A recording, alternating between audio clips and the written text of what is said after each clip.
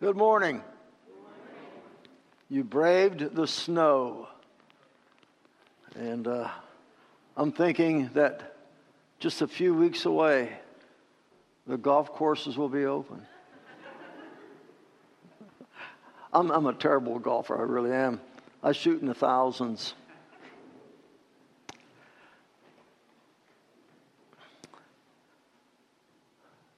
The year is 587 BC.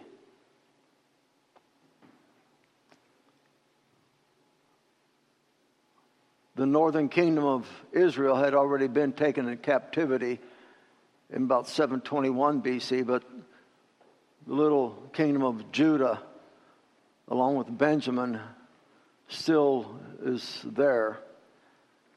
And Nebuchadnezzar, with his army of Babylonian warriors, marches into Jerusalem after they had laid siege to it for about 4 years. The people were starving. They were eating anything they can, horses' heads or their own children. Cannibalism was a real thing back then.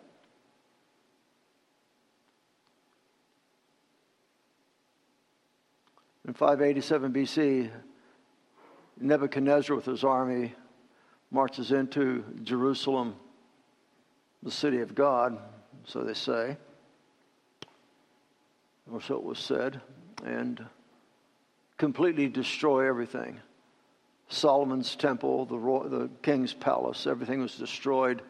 The gold that they found in the temple, as the temple was in ruins and burning, the gold began to melt, and the Babylonians took what gold they could. They took what prisoners they could also.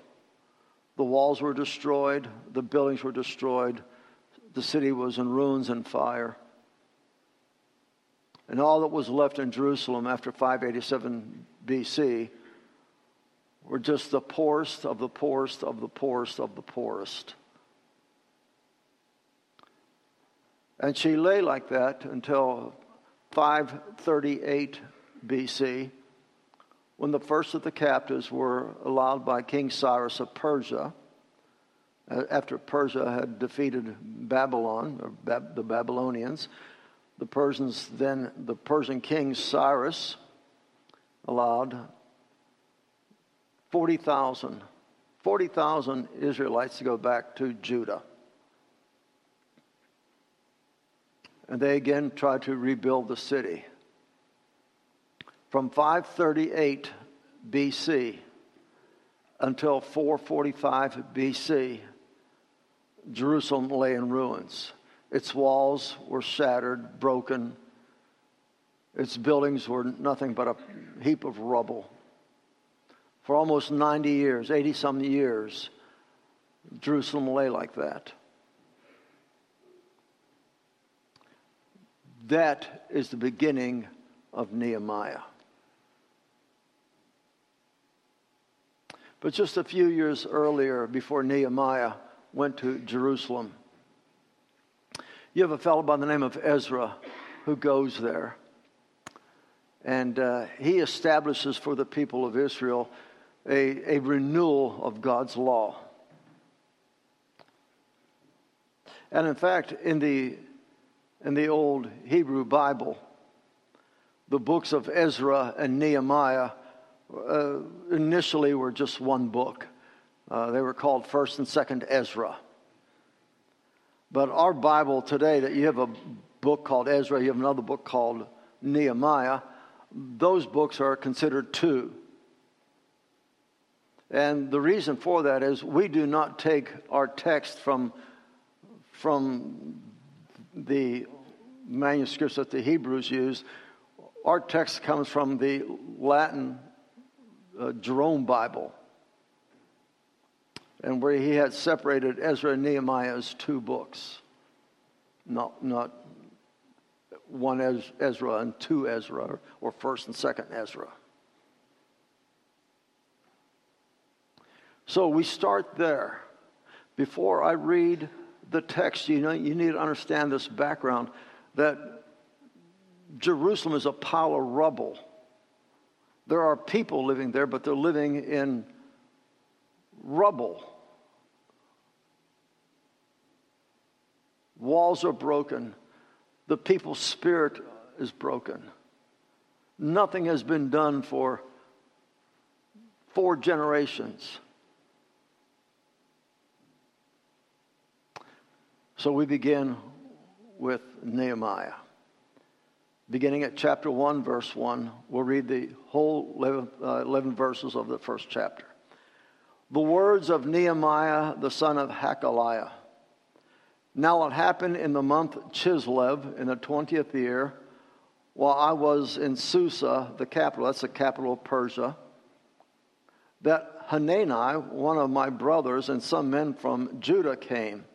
And I asked them concerning the Jews who had escaped and had survived the captivity, and about Jerusalem. They said to me, the remnant there in the province who survived the captivity are in great distress and reproach.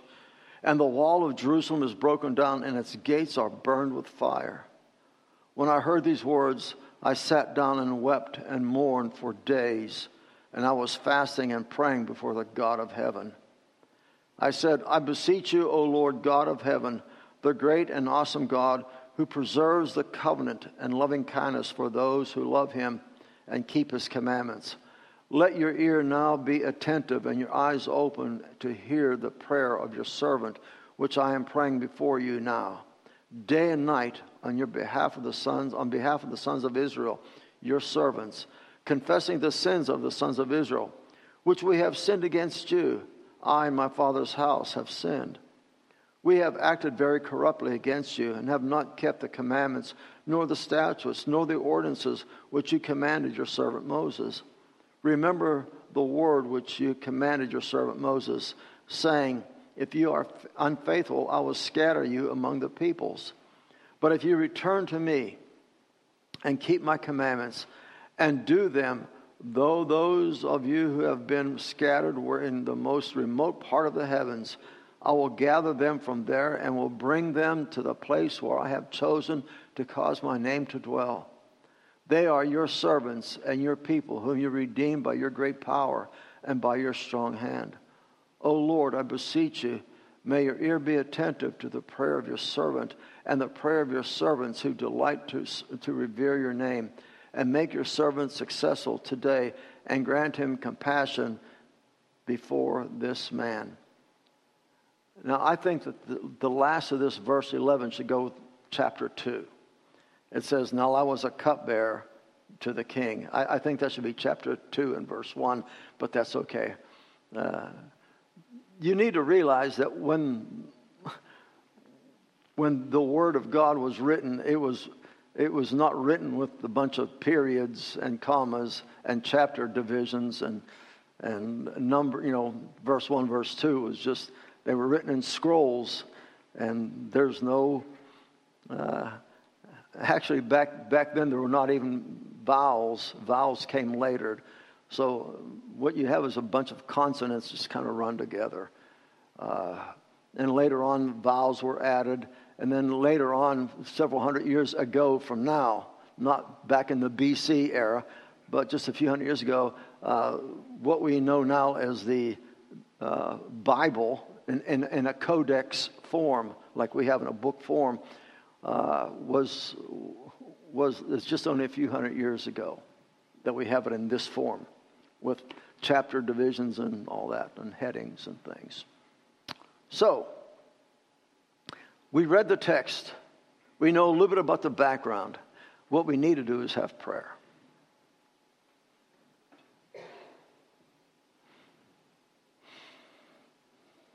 Father, give us understanding to your word. Lord, may it apply to us today. Lord, may we take to heart that what happened even thousands of years ago, Lord, is still relevant today. Father, when that which is necessary is removed, then we allow the enemy to come in and take control. Lord, those of us who have ears to hear, Lord, let us hear. In Jesus' name, amen. In the year 458 BC, 458 BC, Ezra, a priest and scribe, was granted by the Persian king Artaxerxes to return to Israel with the Jews.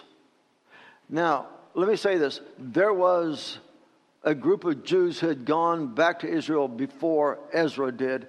And in that first move back to Israel, there were about 40,000 Jews that went. But when Ezra went in 458 BC, there was just a small group of people that went, much less than 40,000. So he goes to Israel with this entourage of people. He's given permission by Artaxerxes to do that. In fact, we read in Ezra chapter 7 and verse 6, it says, "This Ezra went up from Babylon, and he was a scribe skilled in the law of Moses, which the Lord God of Israel had given. And the king granted him all he requested, because the hand of the Lord his God was upon him." So Ezra goes first. And it's the king who gives him permission to do that. And although Ezra had been sent to teach God's law, keep in mind that a city back then, a city, especially something like Jerusalem, that had no walls, a city that had no walls was helpless in defending itself against its enemies. The wall was necessary in order to keep the bad guys out. And then comes a leader who was called and sent by God after Nehemiah, or after Ezra, a guy by the name of Nehemiah. So we have Ezra and Nehemiah. They are contemporary with each other, just a few years apart. But Ezra was there when Nehemiah went there. That's why you have the book of Ezra. And then right after that, you have the book of Nehemiah, because they're just a few years apart, and they both were there together at the same time. Ezra was the priest and scribe, and Nehemiah was kind of like the governor. So you have a religious figure and you have a political figure together, which is a pretty good marriage if both of them have a heart for God. When you have a politician and a spiritual leader coming together and they both have a heart for God, you got a great combination. But that's what they had back then. As you read through Nehemiah, there's 13 chapters, you'll soon discover that that he deals with two kinds of people. Nehemiah's looking at two kinds of people, not just in Jerusalem, but all in that area. And it's much like it is today. There are those who oppose God and his purposes, and there are those who are followers of God and his purposes. The same is true today. For those who follow God, Nehemiah stresses the point that God's holiness requires his people to live a life in contrast to a pagan world. And folks, you and I live in a world that is predominantly not Christian. So what do you do in this world that is predominantly not Christian? Either one of two things. Either you are going to engage that world with your Christian witness, or you are going to embrace that world. And even as a Christian, some of us live like we are part of that world. And that's just the matter of fact. So let's look at Nehemiah verses 1 and 2. It says, "Now it happened in the month of Chislev." Chislev, it would be like a November, December. It would start, Chislev would be like November 15th on through December the 15th. It's about 445 BC, just a few years after Ezra had gone there. Ezra goes in 458, Nehemiah goes in 445. The Persian Empire is in control of most of the known world. Most of the known world. There are two fledgling communities or nations just beginning to emerge and raise their head above the rest of the world. And one of those comes first, and it is the Greeks. And at this time, the empire of the Greeks and Macedonia is beginning to rise. And so Persia is having her trouble with the Greeks. But right behind them is this other little place called Rome. And she's right behind the Greeks. So you have the Babylonian Empire, and the Medo-Persian Empire destroys them. And then while the Medo-Persian Empire has begun, and even in their infancy, the Greeks are already beginning to rise in power and authority. And right behind them is this group of people called Rome. Kind of like the picture that Daniel had, isn't it? That hideous-looking monster.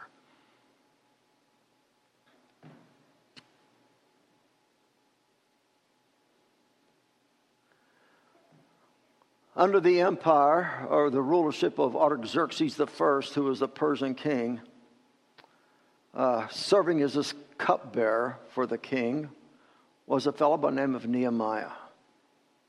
And possibly Nehemiah was born and reared in captivity.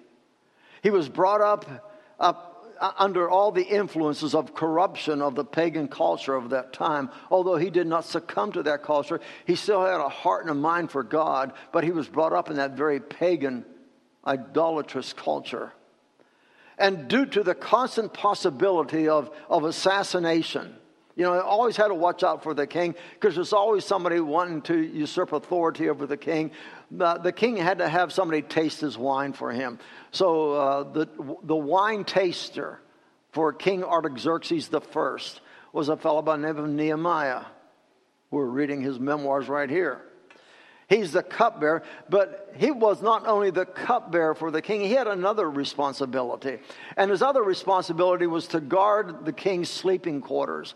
Not only was Nehemiah responsible to make sure that the king's wine had been poisoned, but he had to make sure that nobody would sneak in to the king's sleeping quarters and assassinate him.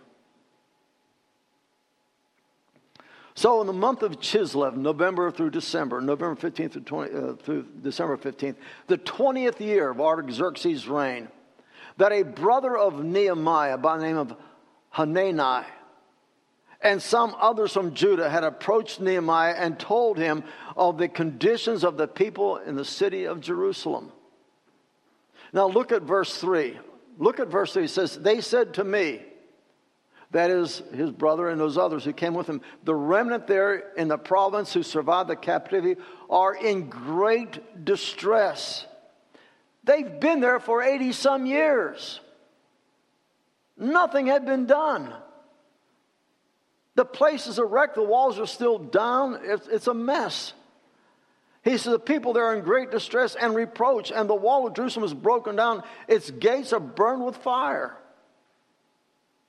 Doesn't sound very promising for them, does it?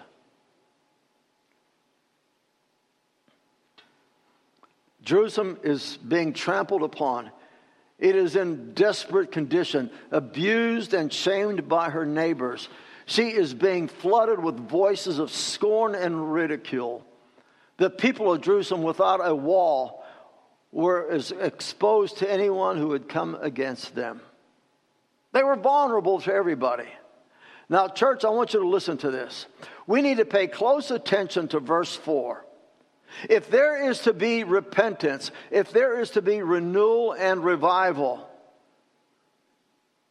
in our church or any church, it must be here in verse 4 that we are to begin.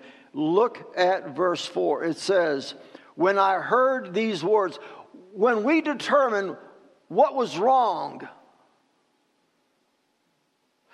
when Nehemiah and his brothers and friends determined what was wrong,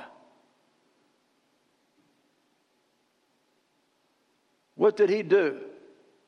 He says, I sat down and wept and mourned for days, and I was fasting and praying before the God of heaven. Before we devise a plan, a program, or some promotion designed to somehow up the energy of the church. You know, we always want our churches to be full. It's wonderful to see hundreds and hundreds of people or thousands of people showing up for church. But you know that most places, most churches have more empty seats than full ones. There seems to be decline, more attrition than addition. What has happened to the church? It is as if our walls have been broken down and the enemy has come in and has taken away our people.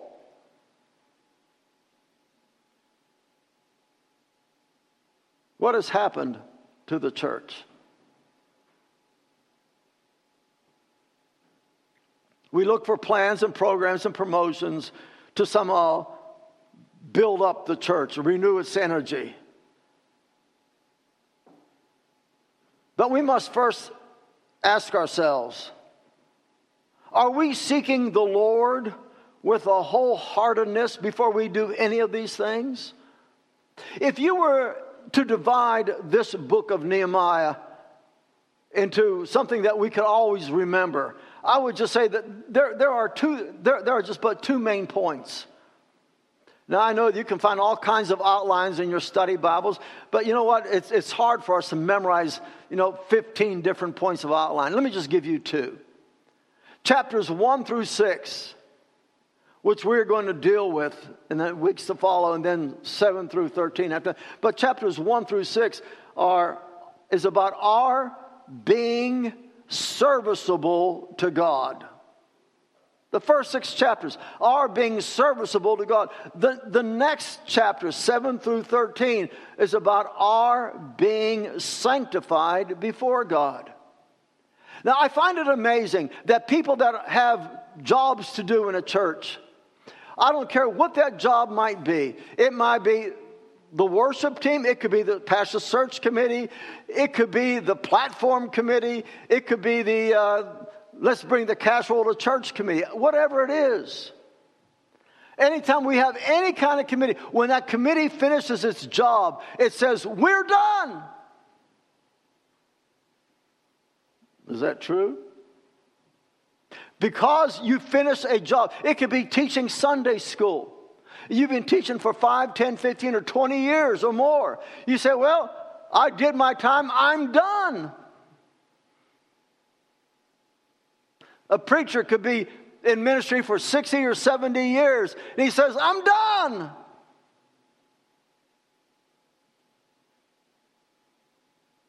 Ain't true.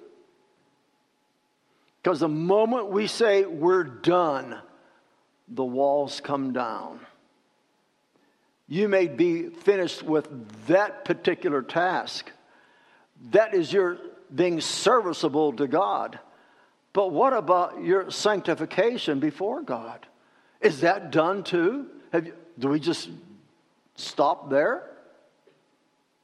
You'll find out as you read through Nehemiah that Nehemiah says, "Oh, stop the boat. There's more to do. It's not about building walls. It's about building your life."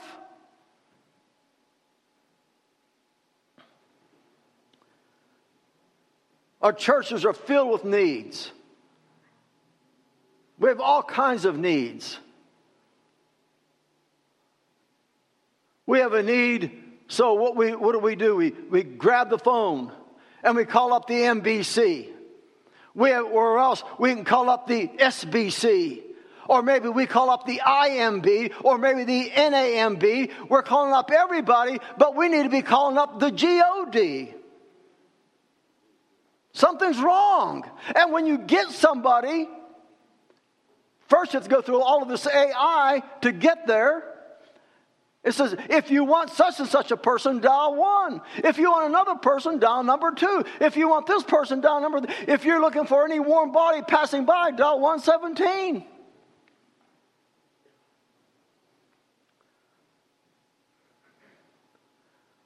Man, we're out there looking for somebody. Anybody.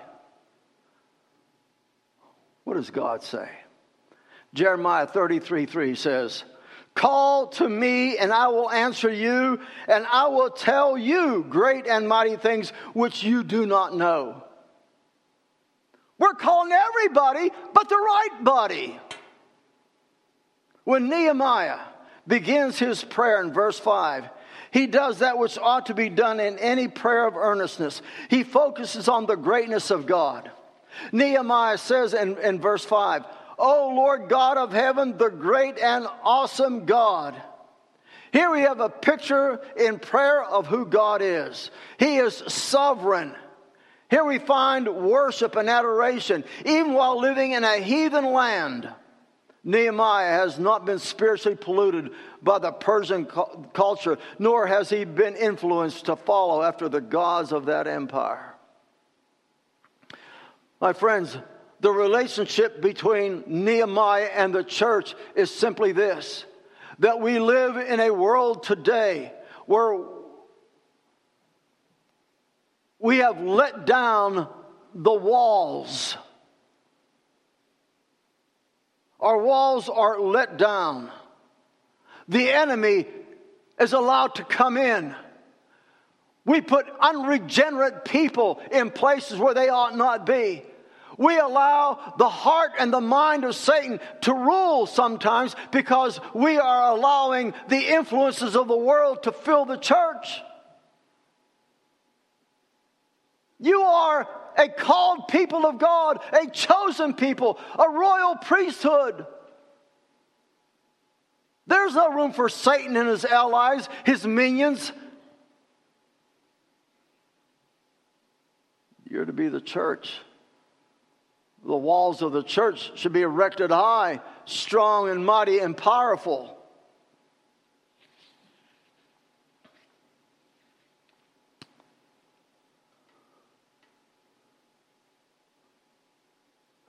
He begins with adoration. When you begin your prayer, do you begin with adoration? Do you let God know how great He is? When we come to worship, it is not so you can say, man, I really dig that kind of music. Listen, you know, I said this before, we get so caught up in how contemporary or traditional we can be. Do you think God's up there saying, okay, here's the traditional side, when I see churches saying, well, we got a contemporary service at 8 and a traditional service at, 6 minutes after 2 on Thursday afternoon. When we do that, what are we saying? That we want two kinds of churches? It isn't for the people to enjoy. It's for people to come together and worship a great sovereign God. Listen, he goes from adoration and he goes right into confession, confessing what is wrong. He talks about his sin and the people's sin. In verse 6 and then verse 7, he lists the sins of the people and of himself. He says, we have not kept the commandments. We haven't kept your commandments. We have not kept your statutes. We have not kept your ordinances. We've kept nothing that you commanded us.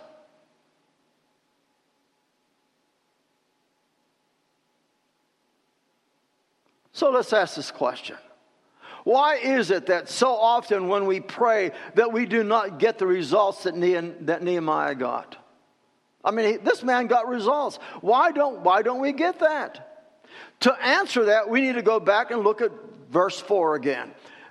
Verse 4 is the key. There's another key verse besides verse 4. There's one that you really ought to take to heart, and it's verse 10. But we're not there yet. But verses 4 and 10 are, to me, the key of this whole first chapter. Verse 4 says, when I heard what was wrong, I didn't get on a phone and call somebody. I didn't call somewhere. I didn't call Nashville and get an expert to come up here. What did he say? He said, when I heard what was wrong, I sat down, I wept and I mourned, I fasted and I prayed to God in heaven.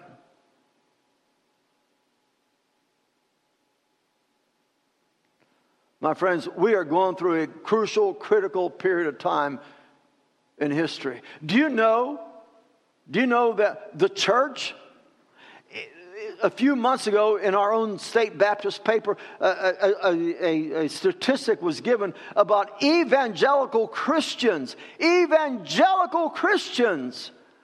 who do not think that the Bible is fully the Word of God, the infallible, inerrant Word of God. Many do not believe that. Do you believe that? Do you believe that this is what should govern us? This is what should govern us.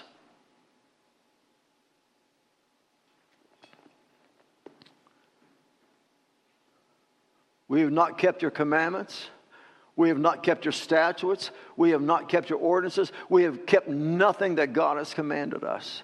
Our walls have been torn down. Do you know what the main wall is that the church has that's been ripped down? This is a secret. Don't tell anybody. Because many of us no longer believe that the Bible is infallible and inerrant Word of God. The walls of doctrinal integrity have been ripped to shreds. They have been burned with fire.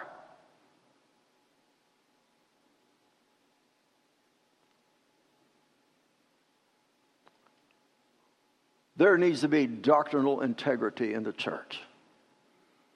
That this is the Word of God. This is what we will teach. We will not be ashamed of it. And when we come to passage, I don't like that passage. Let me tell you something. The Word of God is the Word of God.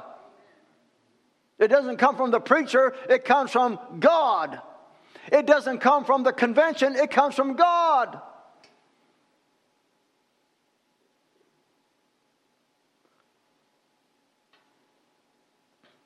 Most of us are familiar with a verse found in 2 Chronicles 7:14. Listen to what God's Word says. He says, if my people who are called by my name will humble themselves and pray and seek my face and turn from their wicked ways, then I will hear from heaven and forgive their sin, and I will heal their land. Folks, do we need a healing in our land?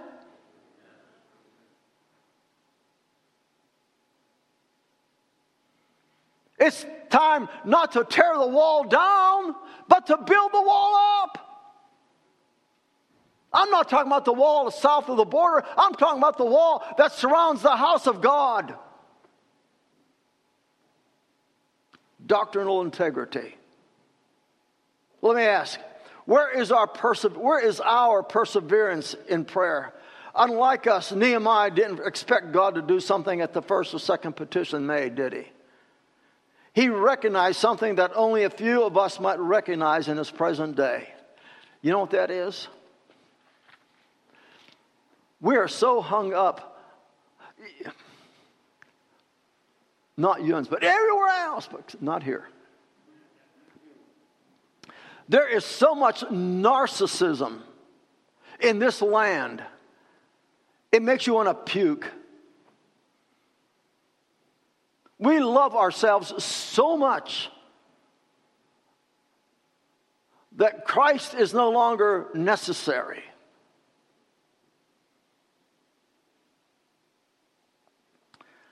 I wish you would all pick up a book of Puritan prayers, because you find so much self-deprecation in it. You know, we sing songs of self-deprecation. Amazing grace, how sweet the sound that saved a what? A wretch like me. That's self-deprecating.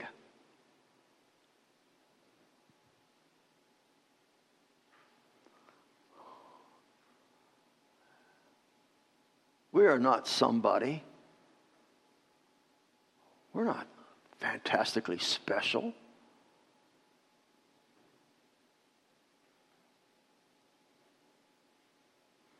had God, in His grace, determined not to save us,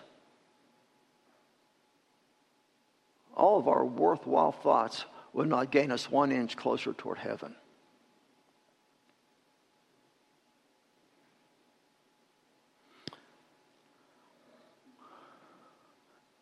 Nehemiah recognized that God is sovereign and that he, Nehemiah, would be subordinate to God. He continued to pray until he was sure that God had answered him. In James chapter 5, in verses 16 through 18, listen to this. James writing says, "Therefore, confess your sins to one another and pray for one another so that you may be healed. The effective prayer of a righteous man," or you can say person, "can accomplish much."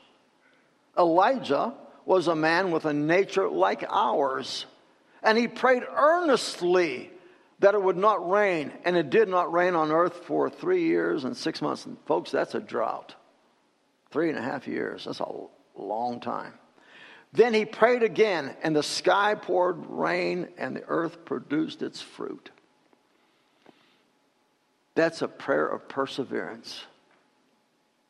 Nehemiah prayed a prayer of perseverance and belief in a sovereign God, that God answers prayer.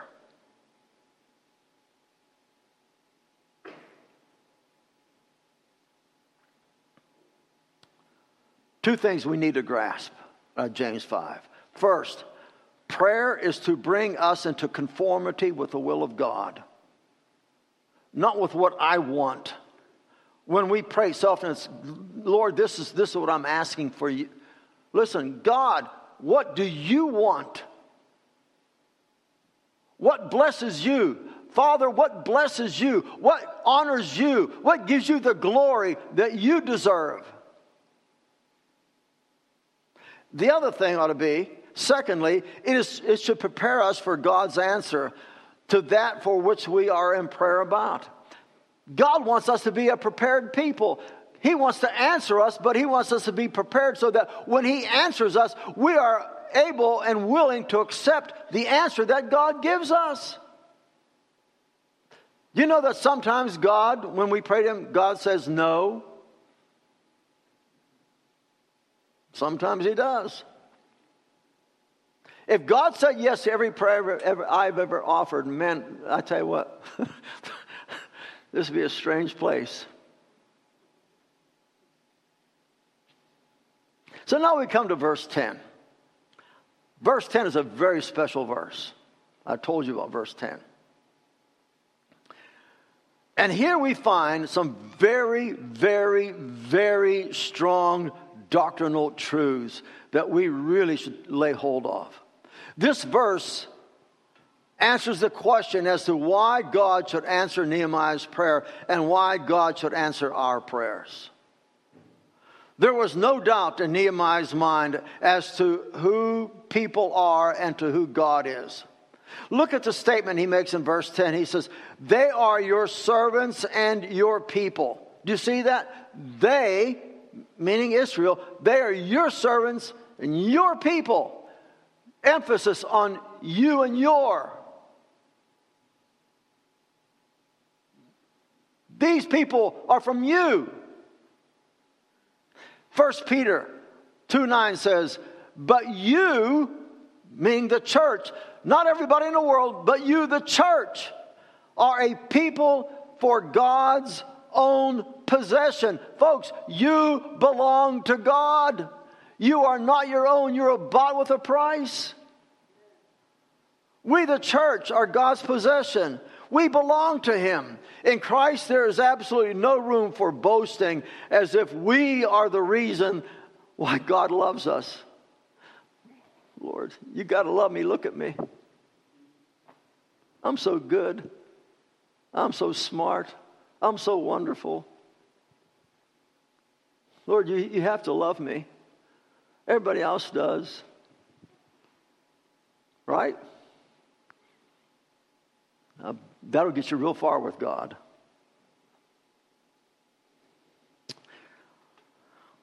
We are not the reason why God loves us or that Christ has saved us. If you think that you're saved because you merited it somehow, I think you need to go back and check your theology again. God's love for you has nothing to do with your personal merit or your personal choices. I want to give you some scripture to help you with that. It was not you who sought after God to begin with, was it? What does Scripture tell us? It was God who sought after you. 2 Timothy 1:9. Okay, 2 Timothy 1:9. Paul says to the young preacher Timothy, who has saved us and called us with a holy calling, not according to our works, but according to his own purpose and grace, which was granted us in Christ Jesus. Here's an important part. From all eternity. That means in eternity past, gazillions of years ago, when there was absolutely no world, nothing.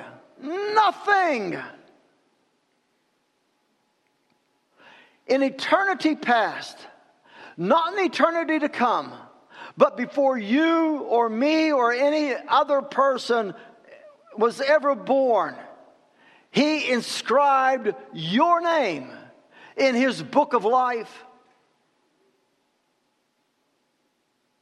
How do I know that? Because the Bible says so. We may not like that because, hey, what about what? No. Revelation 13:8, Revelation 17:8, that your name was written down in the book of life from before the foundation of this world. I don't know how God does that, but he does. So how does all this work in relation to Nehemiah's prayer? Again, look at verse 10. He says, whom you redeemed by your great power. Everything in verse 10 is about your, not about me. They are your servants, your people. You redeemed by your great power and by your strong hand. Everything is about God. It's not about the people, it's about God. God's deliverance of his people is all about his ability, not ours, but his. In John 15:5, Jesus says, for apart from me, you can do what? Everything? A little bit? He says, apart from me, you can do nothing. Nothing. Nehemiah knew that without God, all and any effort would come to failure. His prayer ends in verse 15 with these words, I revere your name. Please make your servant successful. He's urging God, begging God. Not saying, God, this is what I want. He says, please, Lord, your will. But please make your servant successful. I want to help your people. I want to be serviceable to you and to your people. Friends, a successful person for God is one who is wanting and willing to be serviceable to him. You want to be successful? You need to learn to be serviceable. Don't get caught up, say, well, if I do this, and old John or Mary is going to get the glory for it. Does it matter who gets the glory as long as the job gets done? Does it really matter? If the kingdom of God is advanced because of your serviceability to God, does it matter whose name is inscribed in some earthly book? What's important is your name is inscribed in the heavenly book, isn't it? So, well, how many committees do you belong to? I don't know. I belong to Jesus. That's more important than belonging to a committee. A successful person for God is one who is wanting and willing to be serviceable to Him. I want to ask this. Is that person you? Are you willing to make yourself serviceable to the Father?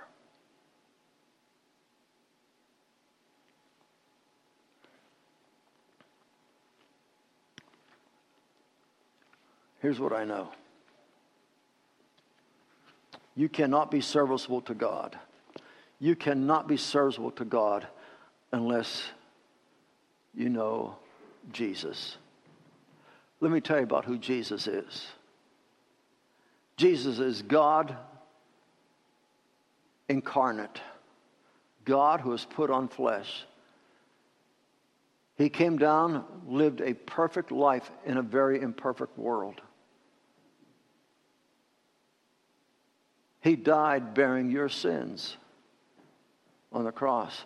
He died bearing His Father's wrath on the cross. He was buried in a borrowed crypt, and on the third day He rose again from the dead. He ascended into glory. He is seated at the right hand of God the Father, and folks, someday Jesus is coming back. That's who Jesus is. Have you come to the place in your life where you know for certain, you know that Jesus Christ is your Lord and your Savior? Do you know that?